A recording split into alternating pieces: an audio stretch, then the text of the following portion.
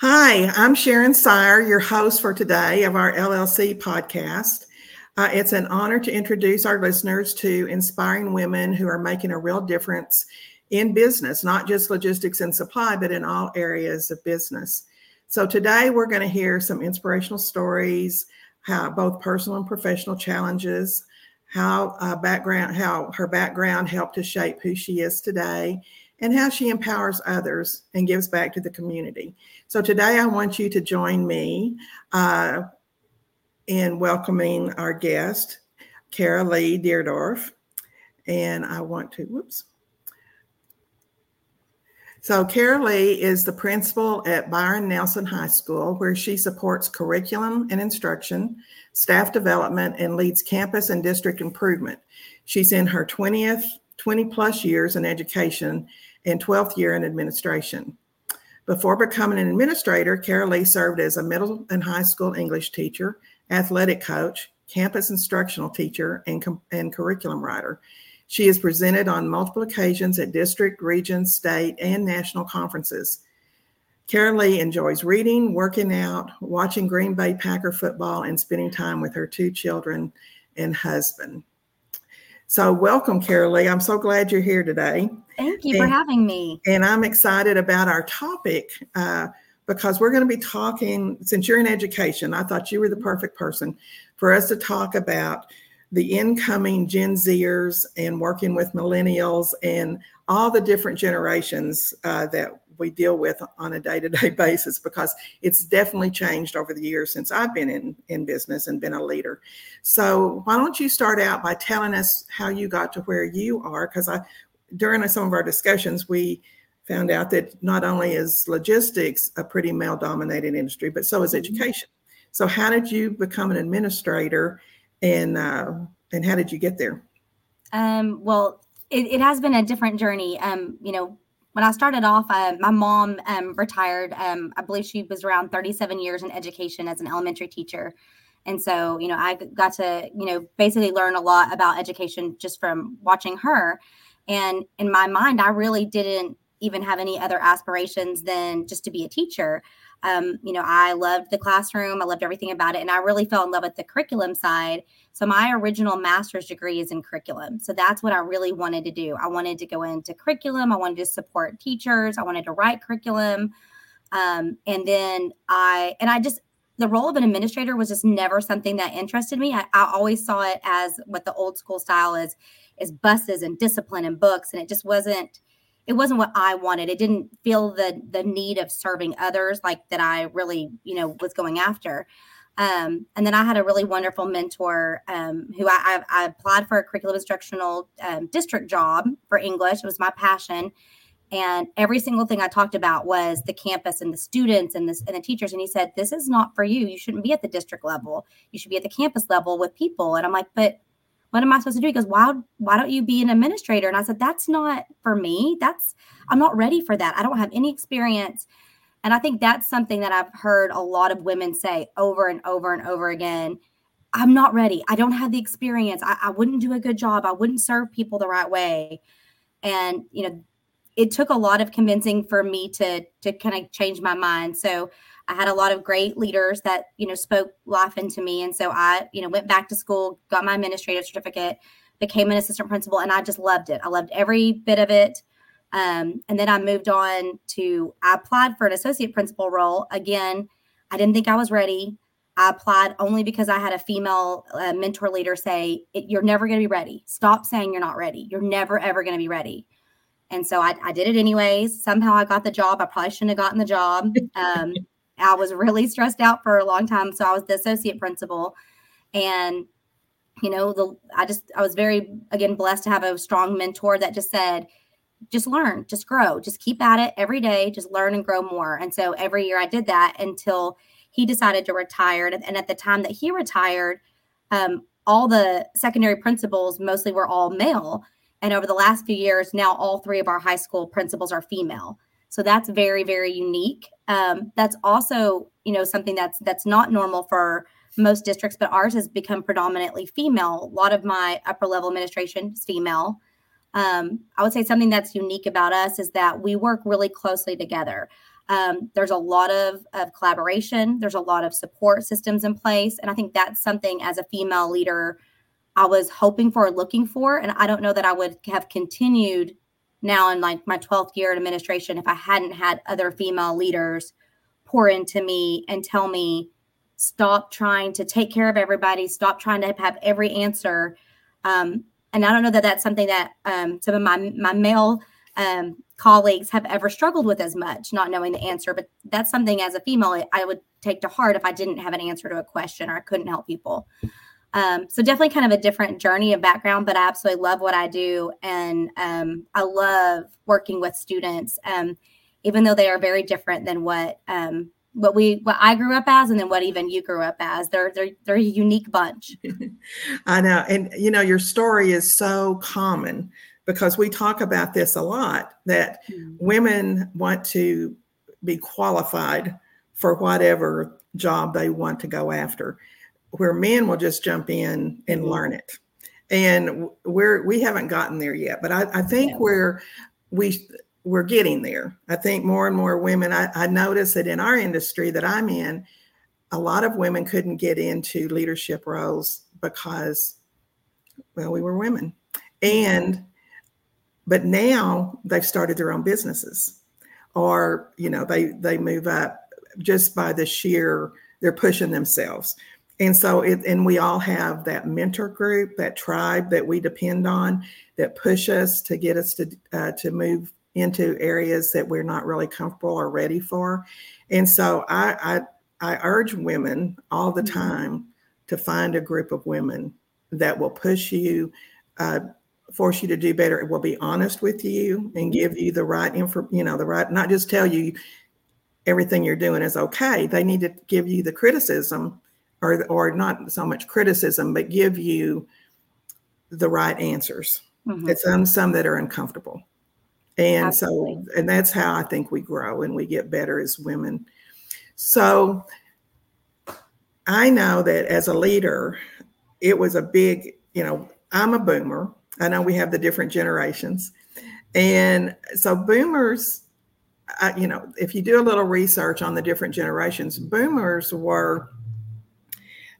we had a desire for change and progress. And we were involved in civil rights and the feminist movement. And we were probably the first ones that wanted to promote social justice and equality. And I don't think a lot of the younger people today realize how much we did for that progress. And then as women went into the workforce because of the feminist movement, then your Gen Xers came in. They became the latchkey kids because they were at home alone after school, and they became very independent, like to work on their own. And then here comes the millennials, and they were so totally different. And I actually had to go take a seminar because I had boomers, I had Gen Xers, and then I had millennials. And I had a really hard time working with millennials because their mindset was so different. Their work ethic was different. What they wanted was different at work. So, and I know that you've got students and you have employees. Now you have employees that are millennials. And then now you have Gen Zers that are students and employees. So why don't you tell us, as leaders, what to expect from this future generation? It's kind of mind-boggling. So they're very different. And so I supervise around 200 plus employees. So I have 2,900 students and then 200 employees. And I have every range. I have boomers, I have Gen Xers, I have millennials. I have a lot of students that have just graduated college that went to high school here that I hired straight out of college.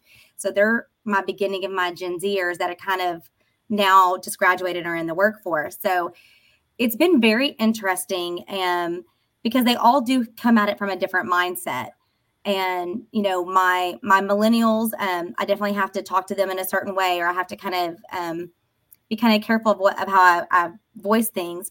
My students, which are obviously my big Gen Z group, something that, I talked about as a comparison to, my mom, who, is kind of my relevant, boomer, and she worked when I grew up. And so some of my friends' kids, moms did, some didn't. So I was kind of part of that generation. So I was used to being very independent. And I didn't really think about, to be honest, I didn't really think about a cause so much whenever I got into a job of like, I needed to change the world. I just wanted to serve people. That was kind of my passion.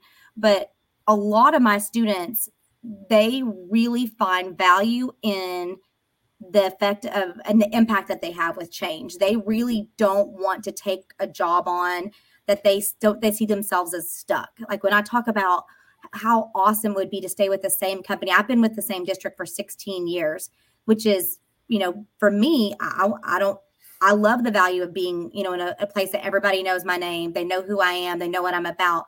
The loyalty is a big deal to me. That's not really something that the Gen Z think firsthand. They typically think that means that you're stuck. I don't want to be stuck somewhere for 40 years. I don't want to be stuck somewhere, and trying to get them to see that a company can evolve with them, that their passions and their goals don't have to exist outside a company in a one position that they choose, that it can work with them to support them and meet their goals. Because I don't think that they see that. I think they see a lot of their goals only being met if they go from one place to another place to another place and kind of climb the ladder. And I think that is a different, feel for them. They also talk a lot about work-life balance.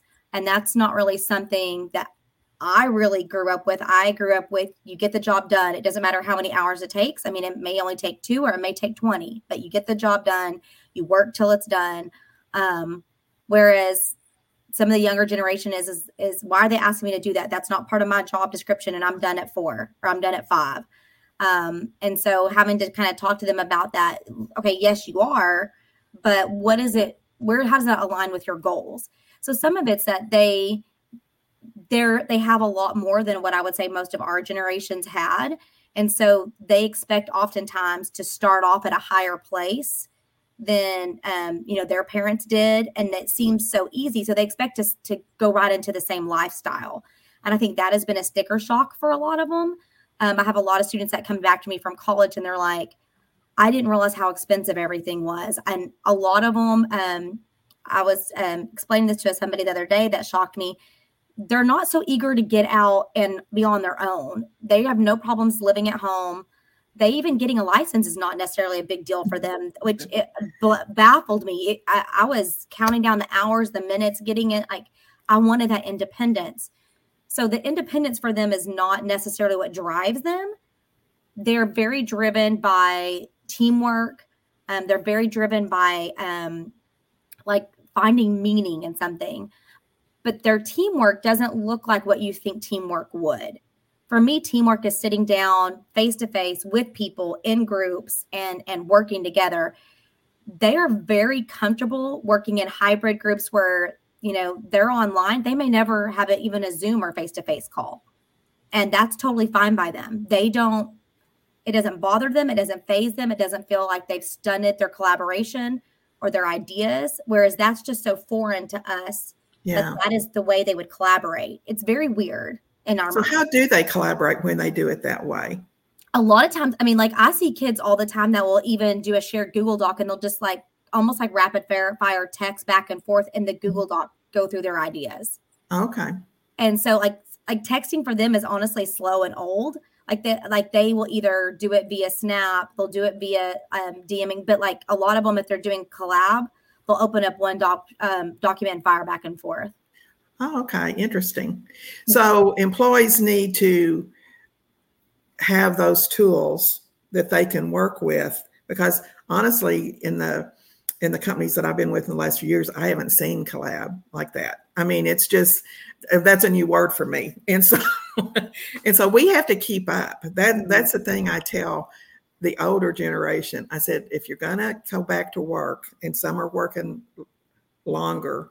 I came back from retirement and I'm in my 70s and I'm still working, but you have to keep up with the technology in order to work with these younger people and not criticize, but to embrace. Is that how we need to do it? I think yes, but I also think understanding that they're not as technology savvy as you would think. Yes, in the sense of they are very technology savvy in the social aspect, but they really struggle to, like, we've really had to work hard teaching our students how to send a professional email. What does that look like? What should it sound like? You can't do the rapid fire text or the abbreviations or the shortness. Yeah, you can't do emojis. You can't do, like, there is a time for professionalism. And I think sometimes we forget that they haven't really been trained in that, because all their daily interaction is with short, text and short verbals or short, pictures, short snaps. And so trying to get their needs and their wants across in a professional manner is something that takes training. And that's really something that they need, that they don't realize that they need until they're getting in trouble for it, perceived. And then, their boss is not happy with how they took their email or what. So that is definitely something that they need training in. And so I think it's, we shouldn't misread that, just because they know technology and they don't even know how to do basic things on Word or PowerPoint.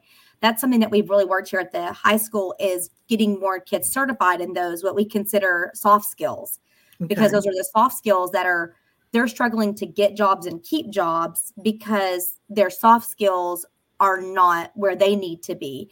Their ideas are great, but they don't know how to get those communicated across to others. So how does employees how can we help them with that? I mean, in our regular training, on getting them trained in the job that we hired them to do, should we just work with them more and more? Would they accept that training? I mean, are they open to it? I think it's all in the way you put it. They work really well with mentors and a buddy system, something that seems very non-threatening. They love, and it has to be kind of their idea. And so it's hard sometimes to make something their idea when you're like, you need this. Yeah. But when they have the opportunity to kind of self-evaluate and get choice in what their training is, I do a lot of choice-based stuff. Teachers do a lot of choice of, like, okay, what do you need support with? You choose the area you need support with, and it's kind of that safety net. Then they will typically choose the areas that they know they need the most growth. They just don't want to be told, Kara, you're really, really bad at communication, so you need to go to this training for that.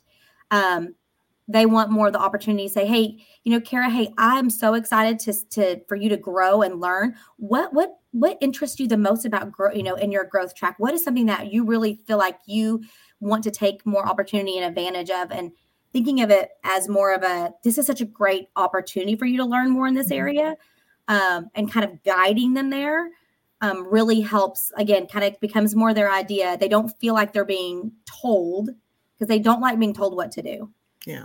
Even though they know they need to, it kind of needs to, they lack the appearance, even the illusion of options. Okay. And so are they open? Is this group coming through? Are they open to working in the office? Or are they still wanting to work remotely? Or I think it's mixed. I think a lot of our kids thought, like, oh, that's the coolest idea ever, being able to work remotely. But then they didn't realize what remotely would be like. Really the solitude of that and the loneliness of that. And also, how to set up their apartment or home that really supports that. So I think they're open to both. What they really want is the flexibility of both. They really want both worlds. And I think that's a big change, is that it's really not one way or the other.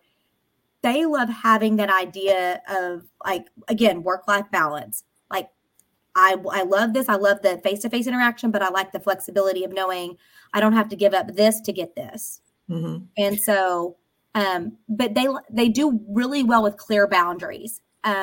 Kids don't push back near as much as if I just tell them straight up front, this is my boundary.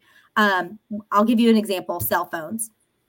Cell phones has been the biggest beatdown of this generation. Like, they are so used to having it, they honestly can't survive without it. Like, it is their blanket, their favorite toy. Like, they have a hard time putting it down, but they also know that they need to. But you would think, okay, if I just tell them that I'm going to trust you to be responsible enough, you just choose how you want to manage that, they can't do that.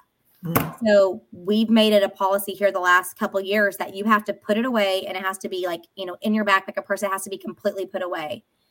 And we've had more kids tell us, thank you so much for being so clear about that structure and boundary, because now I don't feel bad when I can't respond to somebody, because it's not on me.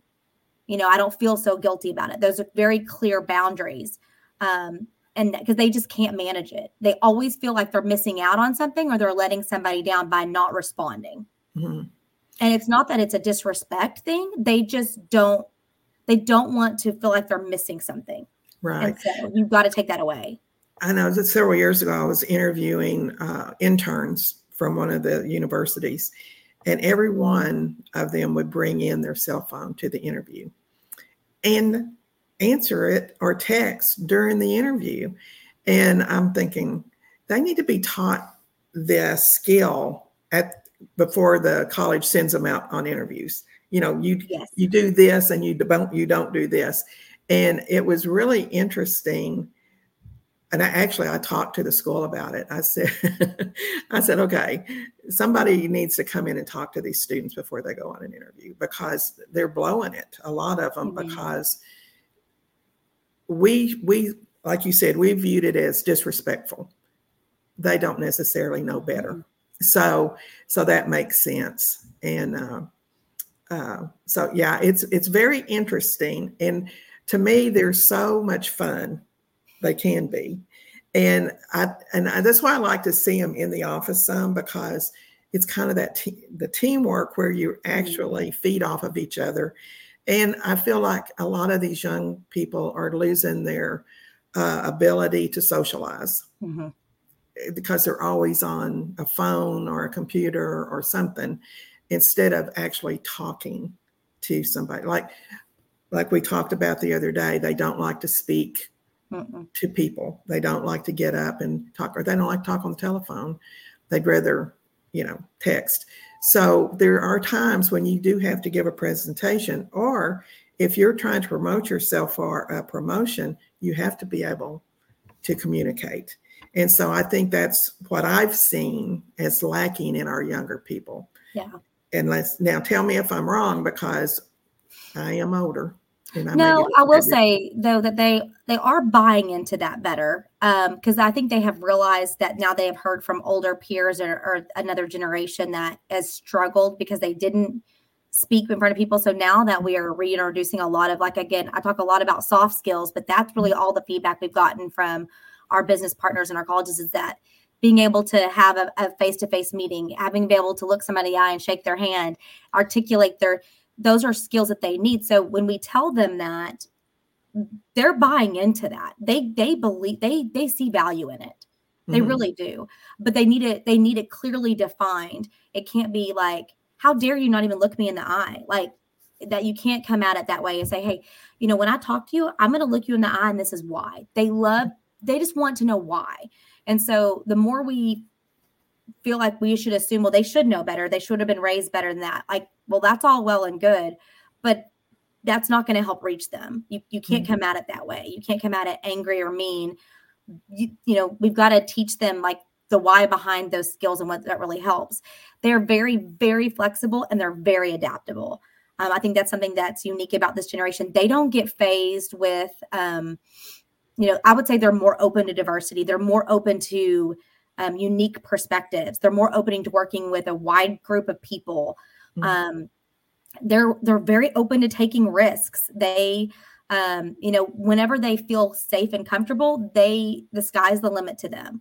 But they do have some more values as far as what they see is morals and things that I feel like is a little bit different with this generation. I think mm-hmm. it kind of maybe went off the rails a little bit. And so they see that, the turmoil in the country and the division, and they don't like it. They really, I think, hear the fighting, and it doesn't make sense to them, and they want that to change.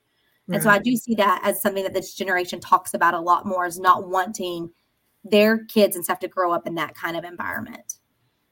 So do you think there's anything that we can do in the business world to what are your thoughts on what we can do to get them to want to stay and not move on so quickly because there's a big cost involved in training people. And so, of course, we want to keep good people as long as possible. We hate it when good people leave. I mean, we want to encourage them to stay and be promoted and be part of the decision making.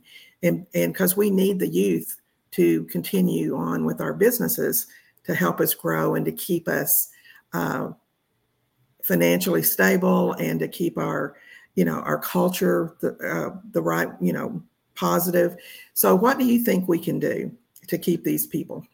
I think the biggest thing, and we struggle with that too, but looking for, they see promotions as something that's really big next thing. And so looking for leadership pathways and training along the way, those opportunities for them to take leadership roles in small things, for them to take, like having that mentor or that buddy that maybe isn't a leadership position of something that they're interested or inspiring to be. Also letting them shadow or having different experiences of things that they don't even know are options within your company. I think a lot of students, they think logistics is this thing and that's all it is, or transportation is this thing and that's the only. They don't see all the different pieces and parts. And so letting them have those opportunities to shadow and, okay, if you're interested in this area, let's let you do some, opportunity training in that area and kind of feel it out. So it's safe, but also it kind of opens their mind up to lots of different areas that they may not even realize. I'm actually really good at that. I never thought I would be good at administration. It was not what I wanted to do.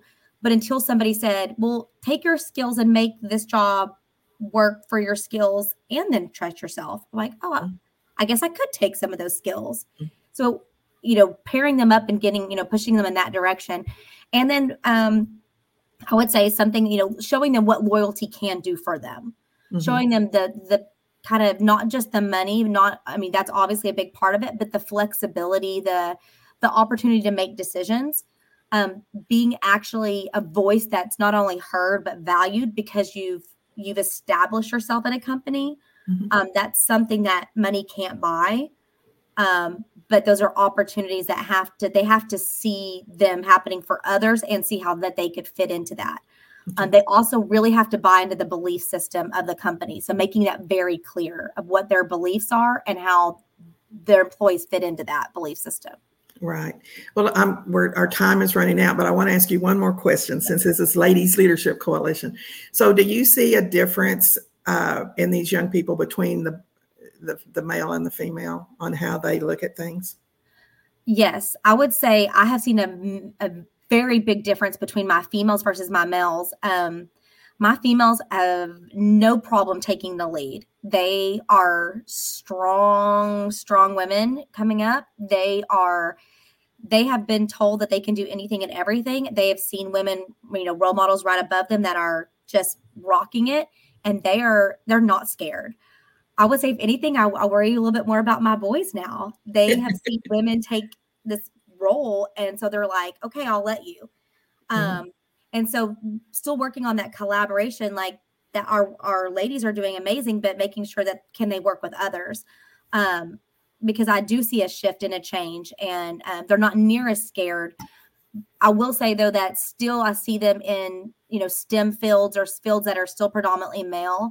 They're still a little hesitant about that just because it may require different thinking for them. And so that is something that they're still working towards, but it is way better than it used to be. Yeah.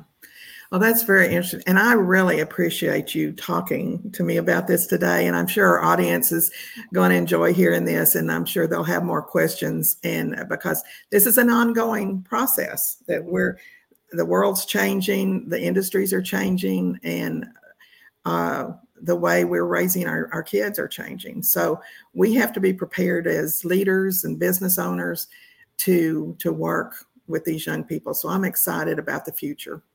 So thank you, Carolee, for coming. And for those of you that are watching, stay tuned. We're going to have some more podcasts coming out soon, and we appreciate you joining us. Thank you again for having me.